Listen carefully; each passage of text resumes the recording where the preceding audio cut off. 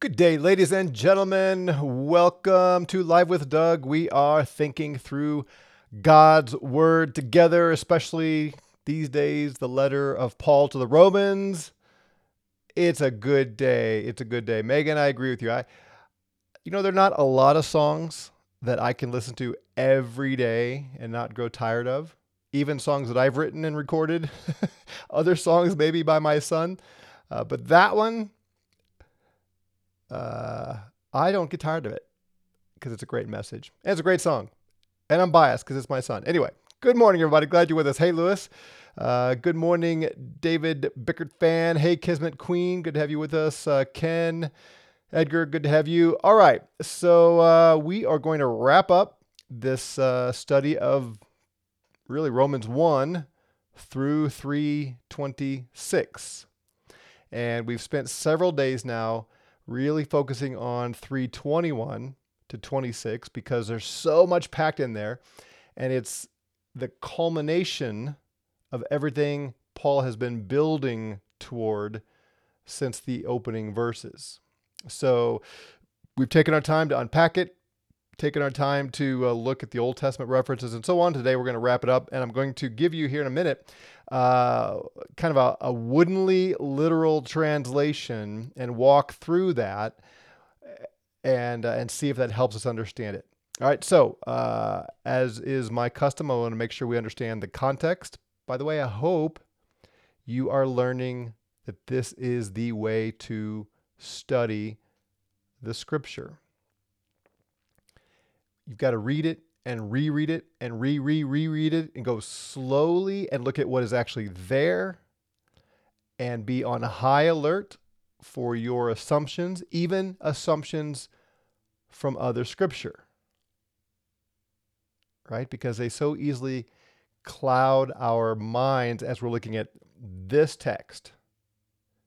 So I'm trying to model that for you as well as teach you what's here. All right, so back to chapter 1, verses 16 and 17.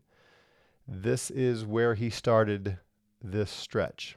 For I am not ashamed of the gospel, the good news. I'm not ashamed of it. Even though the Jews beat me up, throw me to jail, they accuse me of all kinds of things, they lie about me, they hold me as a traitor, etc. Even though the Jews treat me this way, I'm still not ashamed of the gospel. Why? For it is the power of God for salvation to everyone who believes. So you Romans who are receiving this, do you believe? Then that belief in the gospel, that is God's power for salvation for you. Well, what do we need to be saved from, Paul? Stay tuned. It's the power of God for salvation to everyone who believes, to the Jew first. Wait, the Jews need to be saved? Huh. And also the Greeks. Well, of course the Greeks need to be saved. They're a bunch of pagans. But the Jews need to be saved? And the way the Jews are going to be saved is through the gospel? Well, why is the gospel the power of God for salvation to everyone who believes, to the Jew first? Well, for in it, in the gospel, God's righteousness is revealed. Now, at the very beginning, when we looked at this, I told you this righteousness of God could be taken one of two ways. The reformers took it as imputation, the righteousness from God. Luther said he found the gospel because he read Augustine's notes on this passage and realized this was not God's inherent righteousness by which he judges wickedness, but it is the gift of righteousness given to the believer. As you probably know by now, I think Augustine and Luther were mistaken. I believe God's righteousness here in early Romans is God's righteous judgment on sin, or sinners, the sin of sinners. Because that's the whole context. What do we need to be saved from? What do the Jews need to be saved from? What do Greeks need to be saved from? God's righteousness. And I want to clarify one other thing because of a comment that was made in one of the videos. When we think about God's righteousness, don't think attributes of God. We so often, we've been told about God's attributes, like almost like he's the sum of all these theoretical concepts that man write about. And have you ever noticed that there is no apostle, no prophet, no one like Moses who unpacks God's attributes? Nobody does a whole letter. Paul didn't write a whole letter on God's attributes. That's not the point. God's righteousness is not some theoretical abstract concept. It's God doing the right thing. That's what it means for God to be righteous. He does what is right. And so his righteousness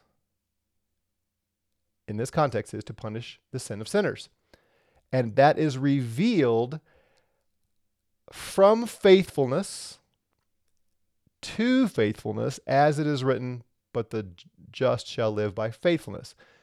And if you're new to us, you got to go back and watch all the other ones to understand why I am interpreting and translating faith this way, faithfulness. We make a distinction between faith and faithfulness that the scripture just does not make. The reformers made a distinction between faith and faithfulness that the scripture just does not make. Why? For the wrath of God is revealed. So the righteousness of God is revealed. The rightness, the right action of God is revealed in the gospel.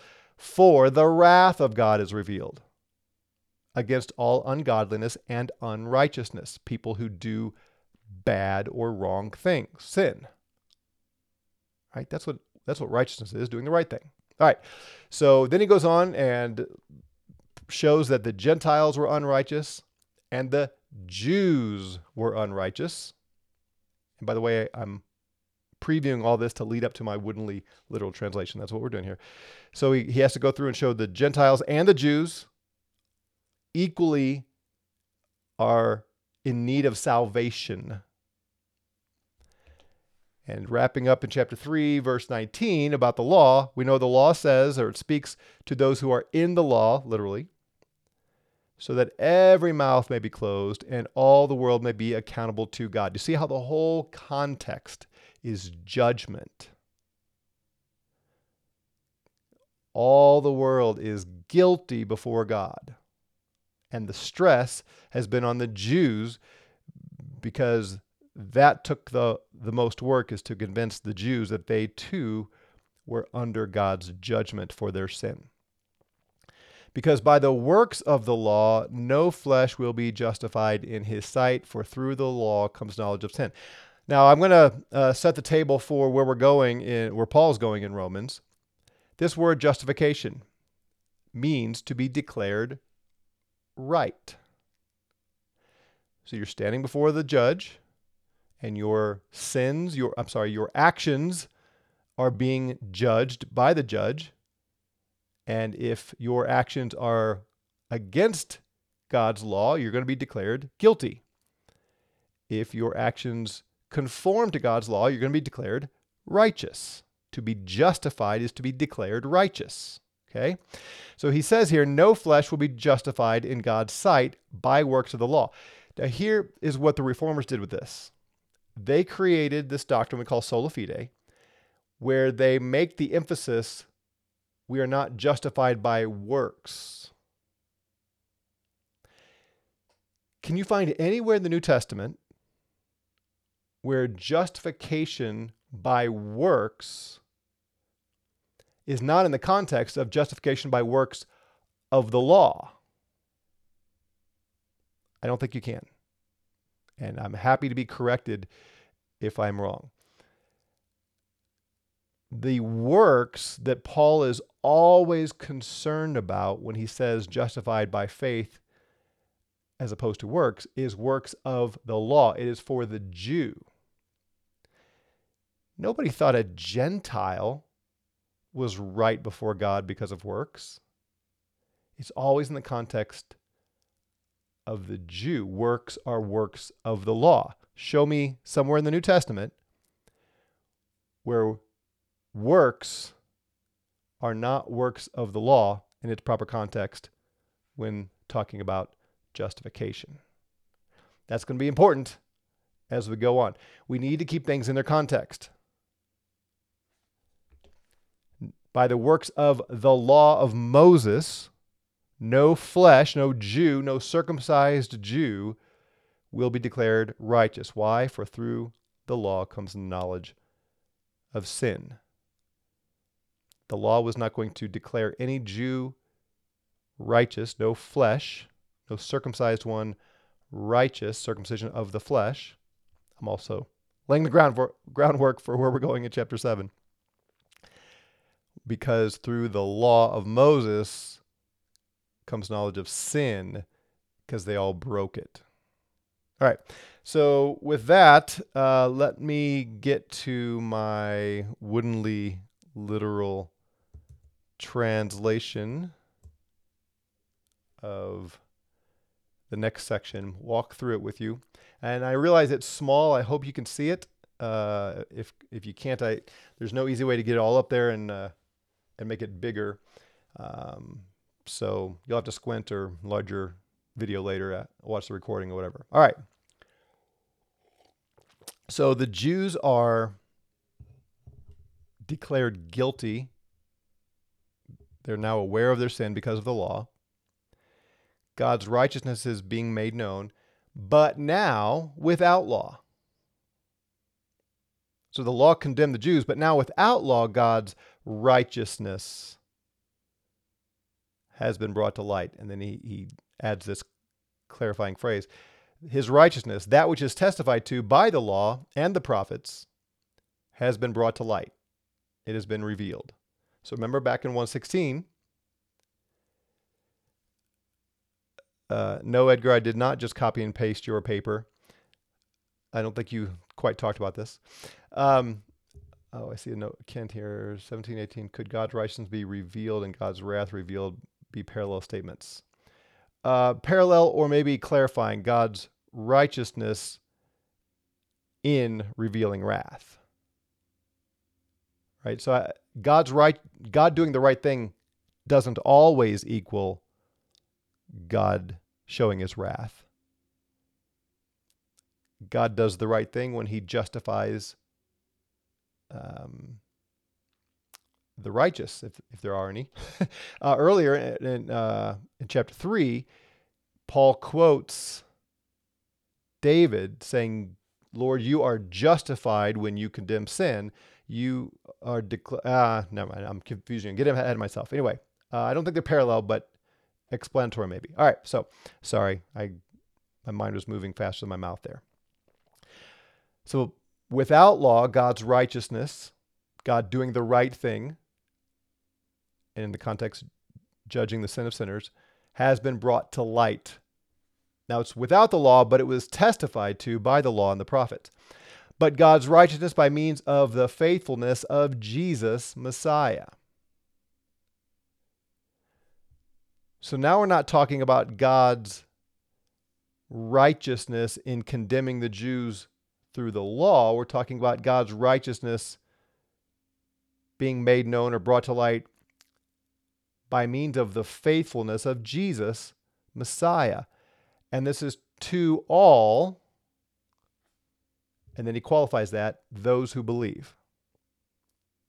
So Jesus is faithful to something, and that faithfulness of Jesus is the means that reveals God's righteousness, and this is to all those who believe. For there's no distinction, for all sinned and lack the glory of God. Right? That's the point he made all through chapters 1, 2, and 3. All, Jews and Gentiles, sinned. They lack the glory of God. But those who believe are those who are justified freely by his grace. Remember, justification is declaring righteous. the judge declaring, rendering the verdict, this person is righteous. The faithfulness of Jesus is the means by which God can, the judge, can rightly or freely declare the believer righteous.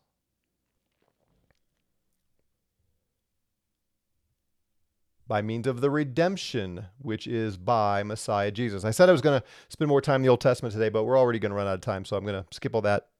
Just read the Old Testament. It testifies again and again of all this coming. The redemption, which is by Messiah. So Jesus, through his faithfulness, redeemed the believer. Jesus, Messiah, Jesus, whom God set forth a propitiation. Yesterday we saw that, the two goats, on the day of propitiation, the day of atonement, the sin offering and the scapegoat. But those animals and the death of the sin offering were the way God showed his righteous wrath in the old covenant.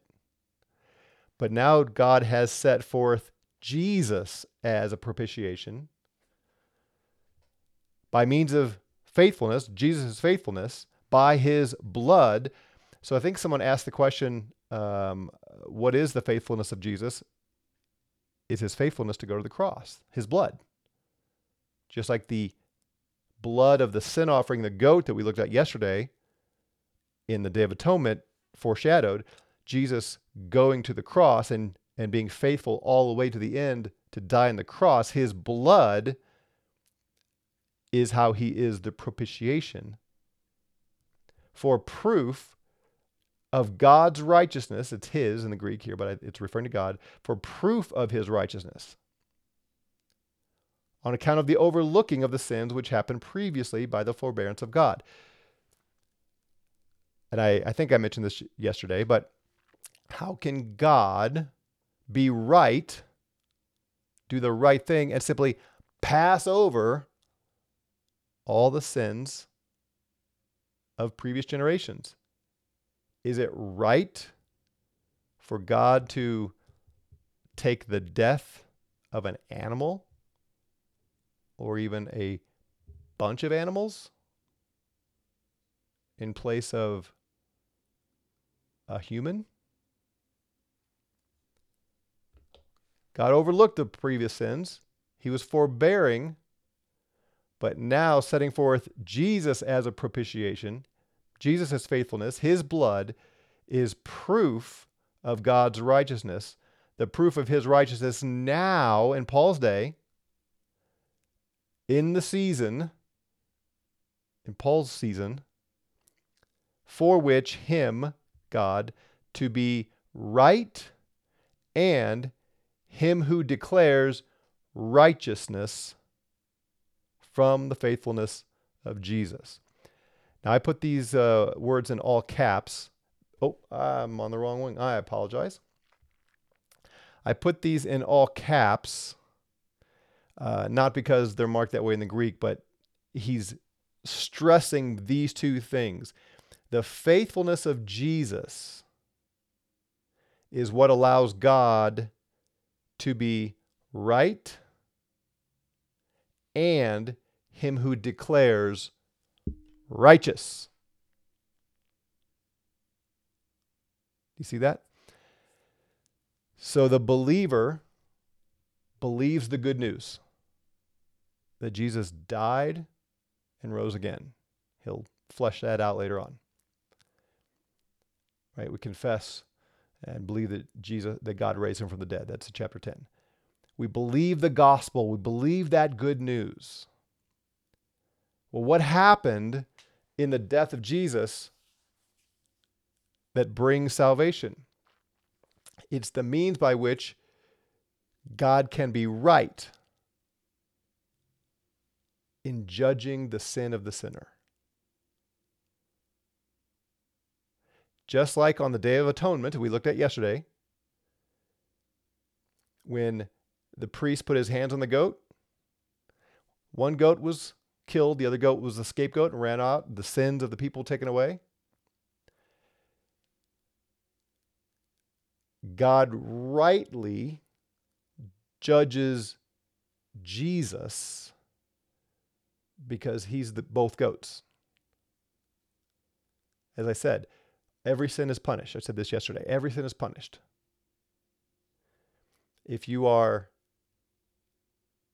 a believer, then God punishes Jesus for your sin.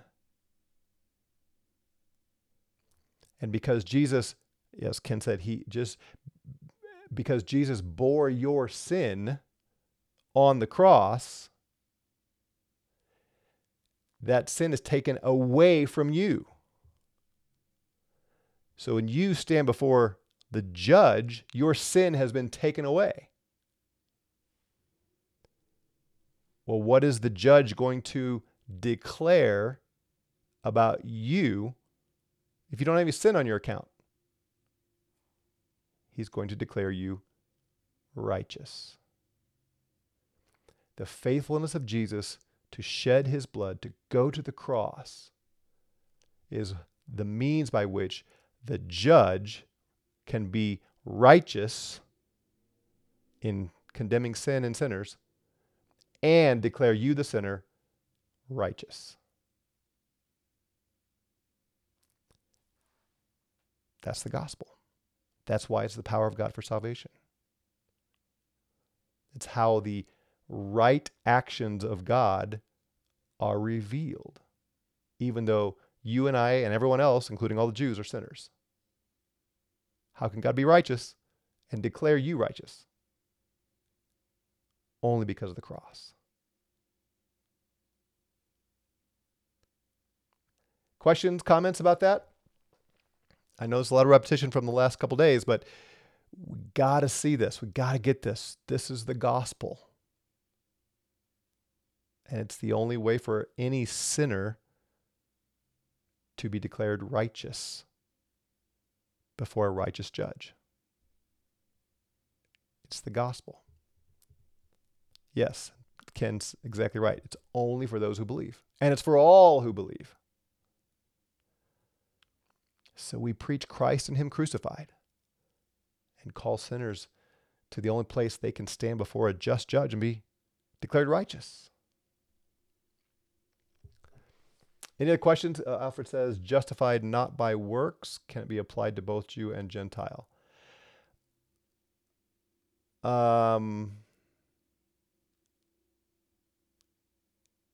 to think. I remember what I was talking about there, trying to think of exactly what you may mean by that question. Feel free to follow up here.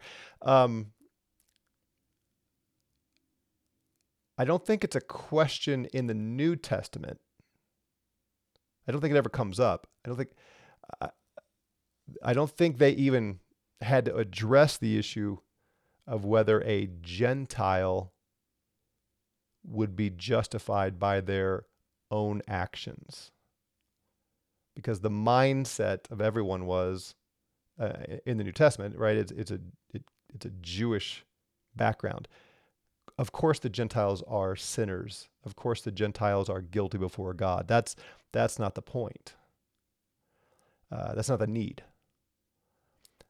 So whenever the New Testament talks about being justified by works, the works are always works of the law. Now, there's one exception, but it actually makes my point. I'm going to hold off until we get there. Some of you may figure it out. There's one exception, but it's not even Gentiles that we're talking about there. Anyway, my point in saying this is,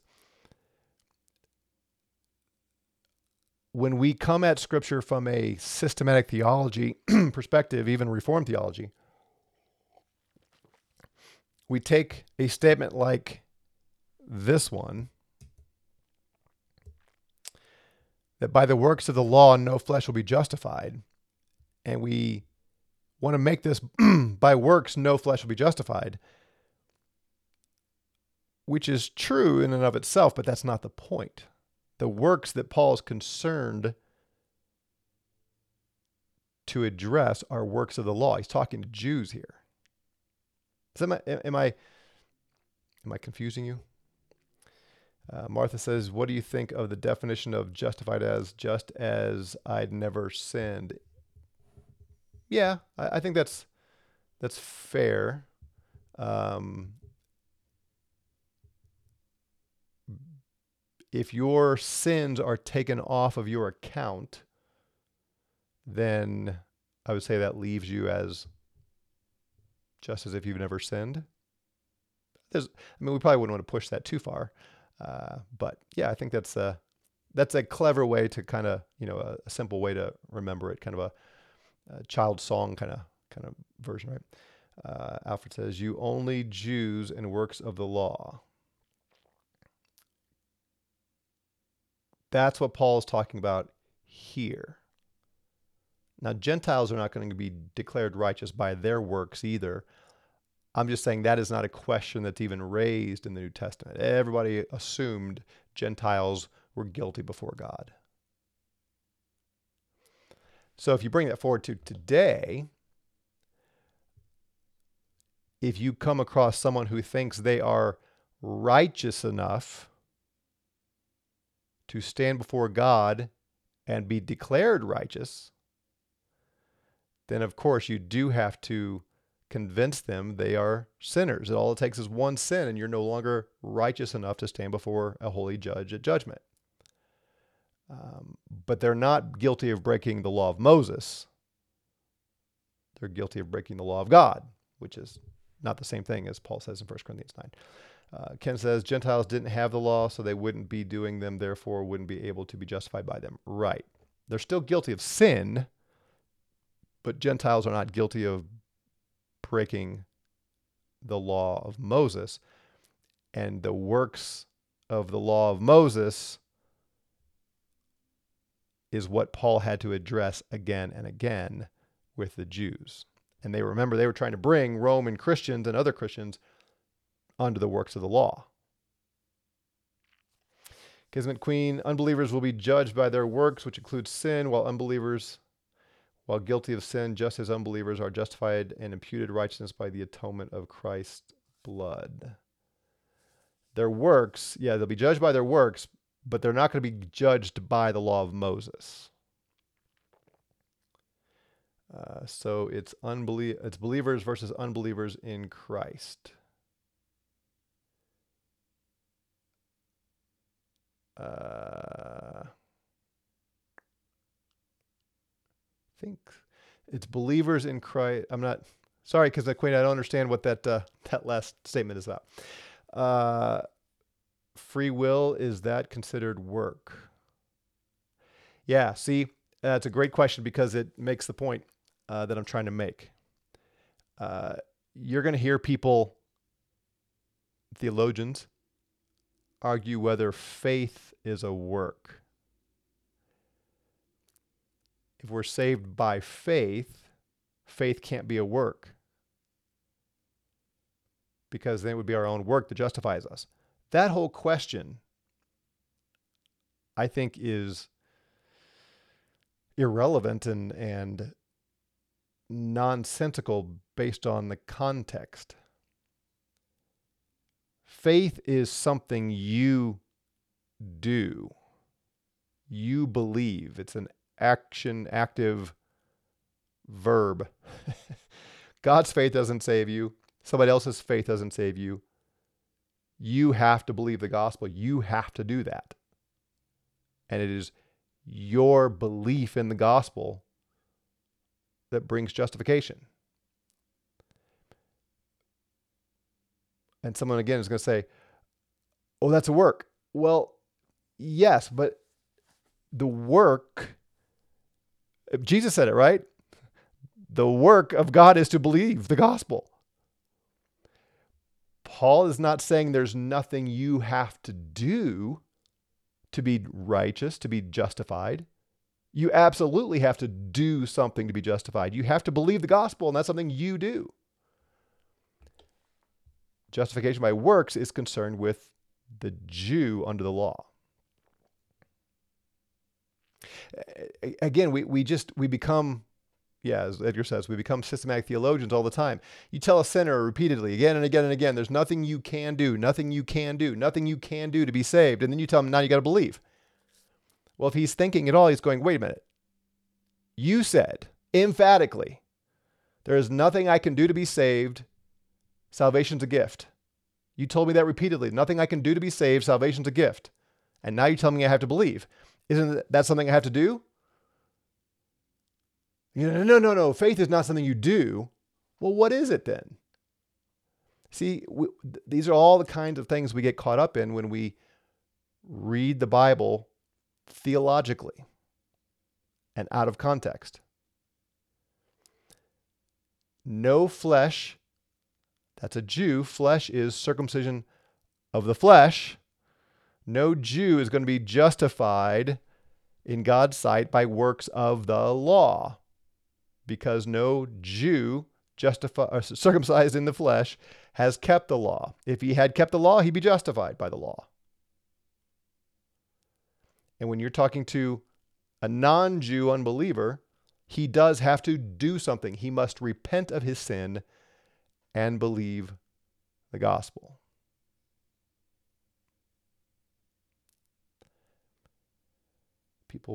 David says, people make a whole systematic theology category, which the Bible doesn't. Exactly. And Alfred, is there anything in this text, Alfred, that says that faith is a gift? And I'm not picking on you. I'm trying to, you're making the point.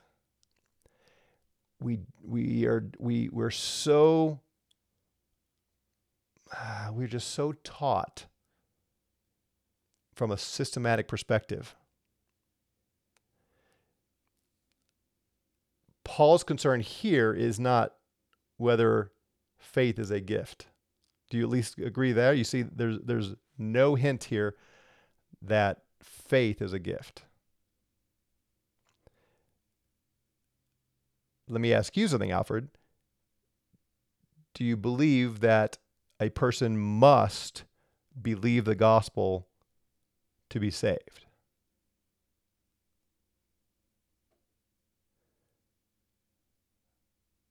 I'm sure you do.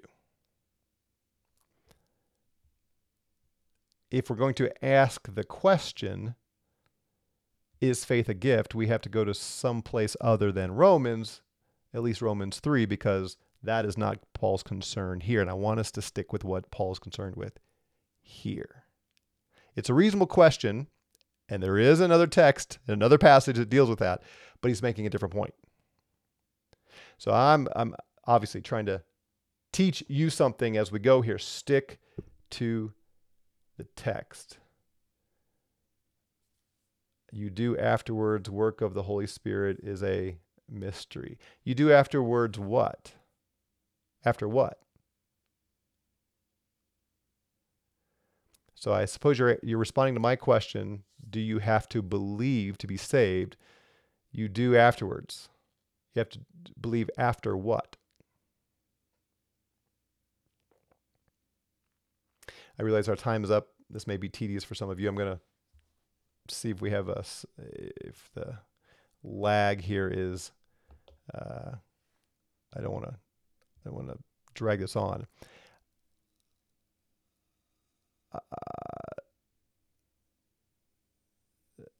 Yes, Kieran, I do. Systematic theologians are rigidly against biblical theology. There are some that aren't. Greg Beale, Dr. Beale is he's almost there, but his systematic theology comes swooping in when it comes to certain aspects of covenant theology. But yeah, systematic theology fights against biblical theology. Alfred, what I assume you're asking, and I don't want to put words in your mouth, but I assume this is where you're going with this. Again, systematic theology tells us the Holy Spirit does a work, gives you the gift of faith, and then you believe.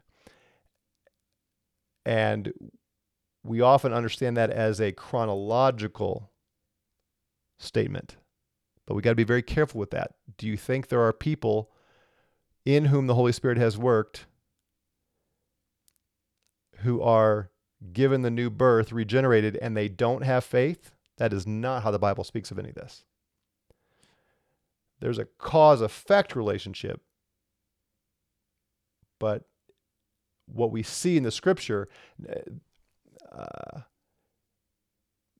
right, I realize that. Jesus said, you must be born again to enter the kingdom. He did not say the means by which you enter the kingdom is by being born again. Everywhere in the New Testament, when any unbeliever is confronted with the gospel, Paul, Peter, Philip, they don't say, be born again. They say, believe, right? Repent and believe. And they don't get into a whole theology of how all this has to happen. The reason Jesus does with Nicodemus is Nicodemus shows up and says, we know things about you. We have figured out you are from God. And Jesus confronts him and says, you don't know anything. You guys are missing the whole point of how to please God and enter the kingdom. Ezekiel talked about having a new heart and a new spirit. If that doesn't happen, you can't enter. But he's wrestling, he's arguing and debating with a Jewish theologian who's desperately wrong in his understanding of how to please God. Everywhere else in the New Testament, confrontation with an unbeliever is not about regeneration and God's sovereignty and a gift of faith and all that. Is, I'm begging you, Paul says to the Corinthians, I beg you, be reconciled to God. So we have to be very careful that we don't let our systematic theology trump what the Bible clearly says. If anyone is going to be declared righteous before a holy, righteous God, he must repent of his sin, put his trust in Jesus, believe the death and resurrection of Christ. That's how, because Jesus was faithful, went to the cross to become our propitiation. All right, got to run. Tomorrow is Friday, so come back, gentlemen. We'll have Fridays with the fellas, and then next week we'll pick up in verse 27. All right, I'm going to address one more thing. Kismet Queen says, when I'm reading the text and clearly see what it says, I've heard the law in the passage conflated with the entire word of God, not just the law of Moses too much. Excellent. Excellent. I'm so glad to hear it. That's exactly the kind of thing I'm trying to get you to see. All right, have a great day. We will talk to you later. God bless.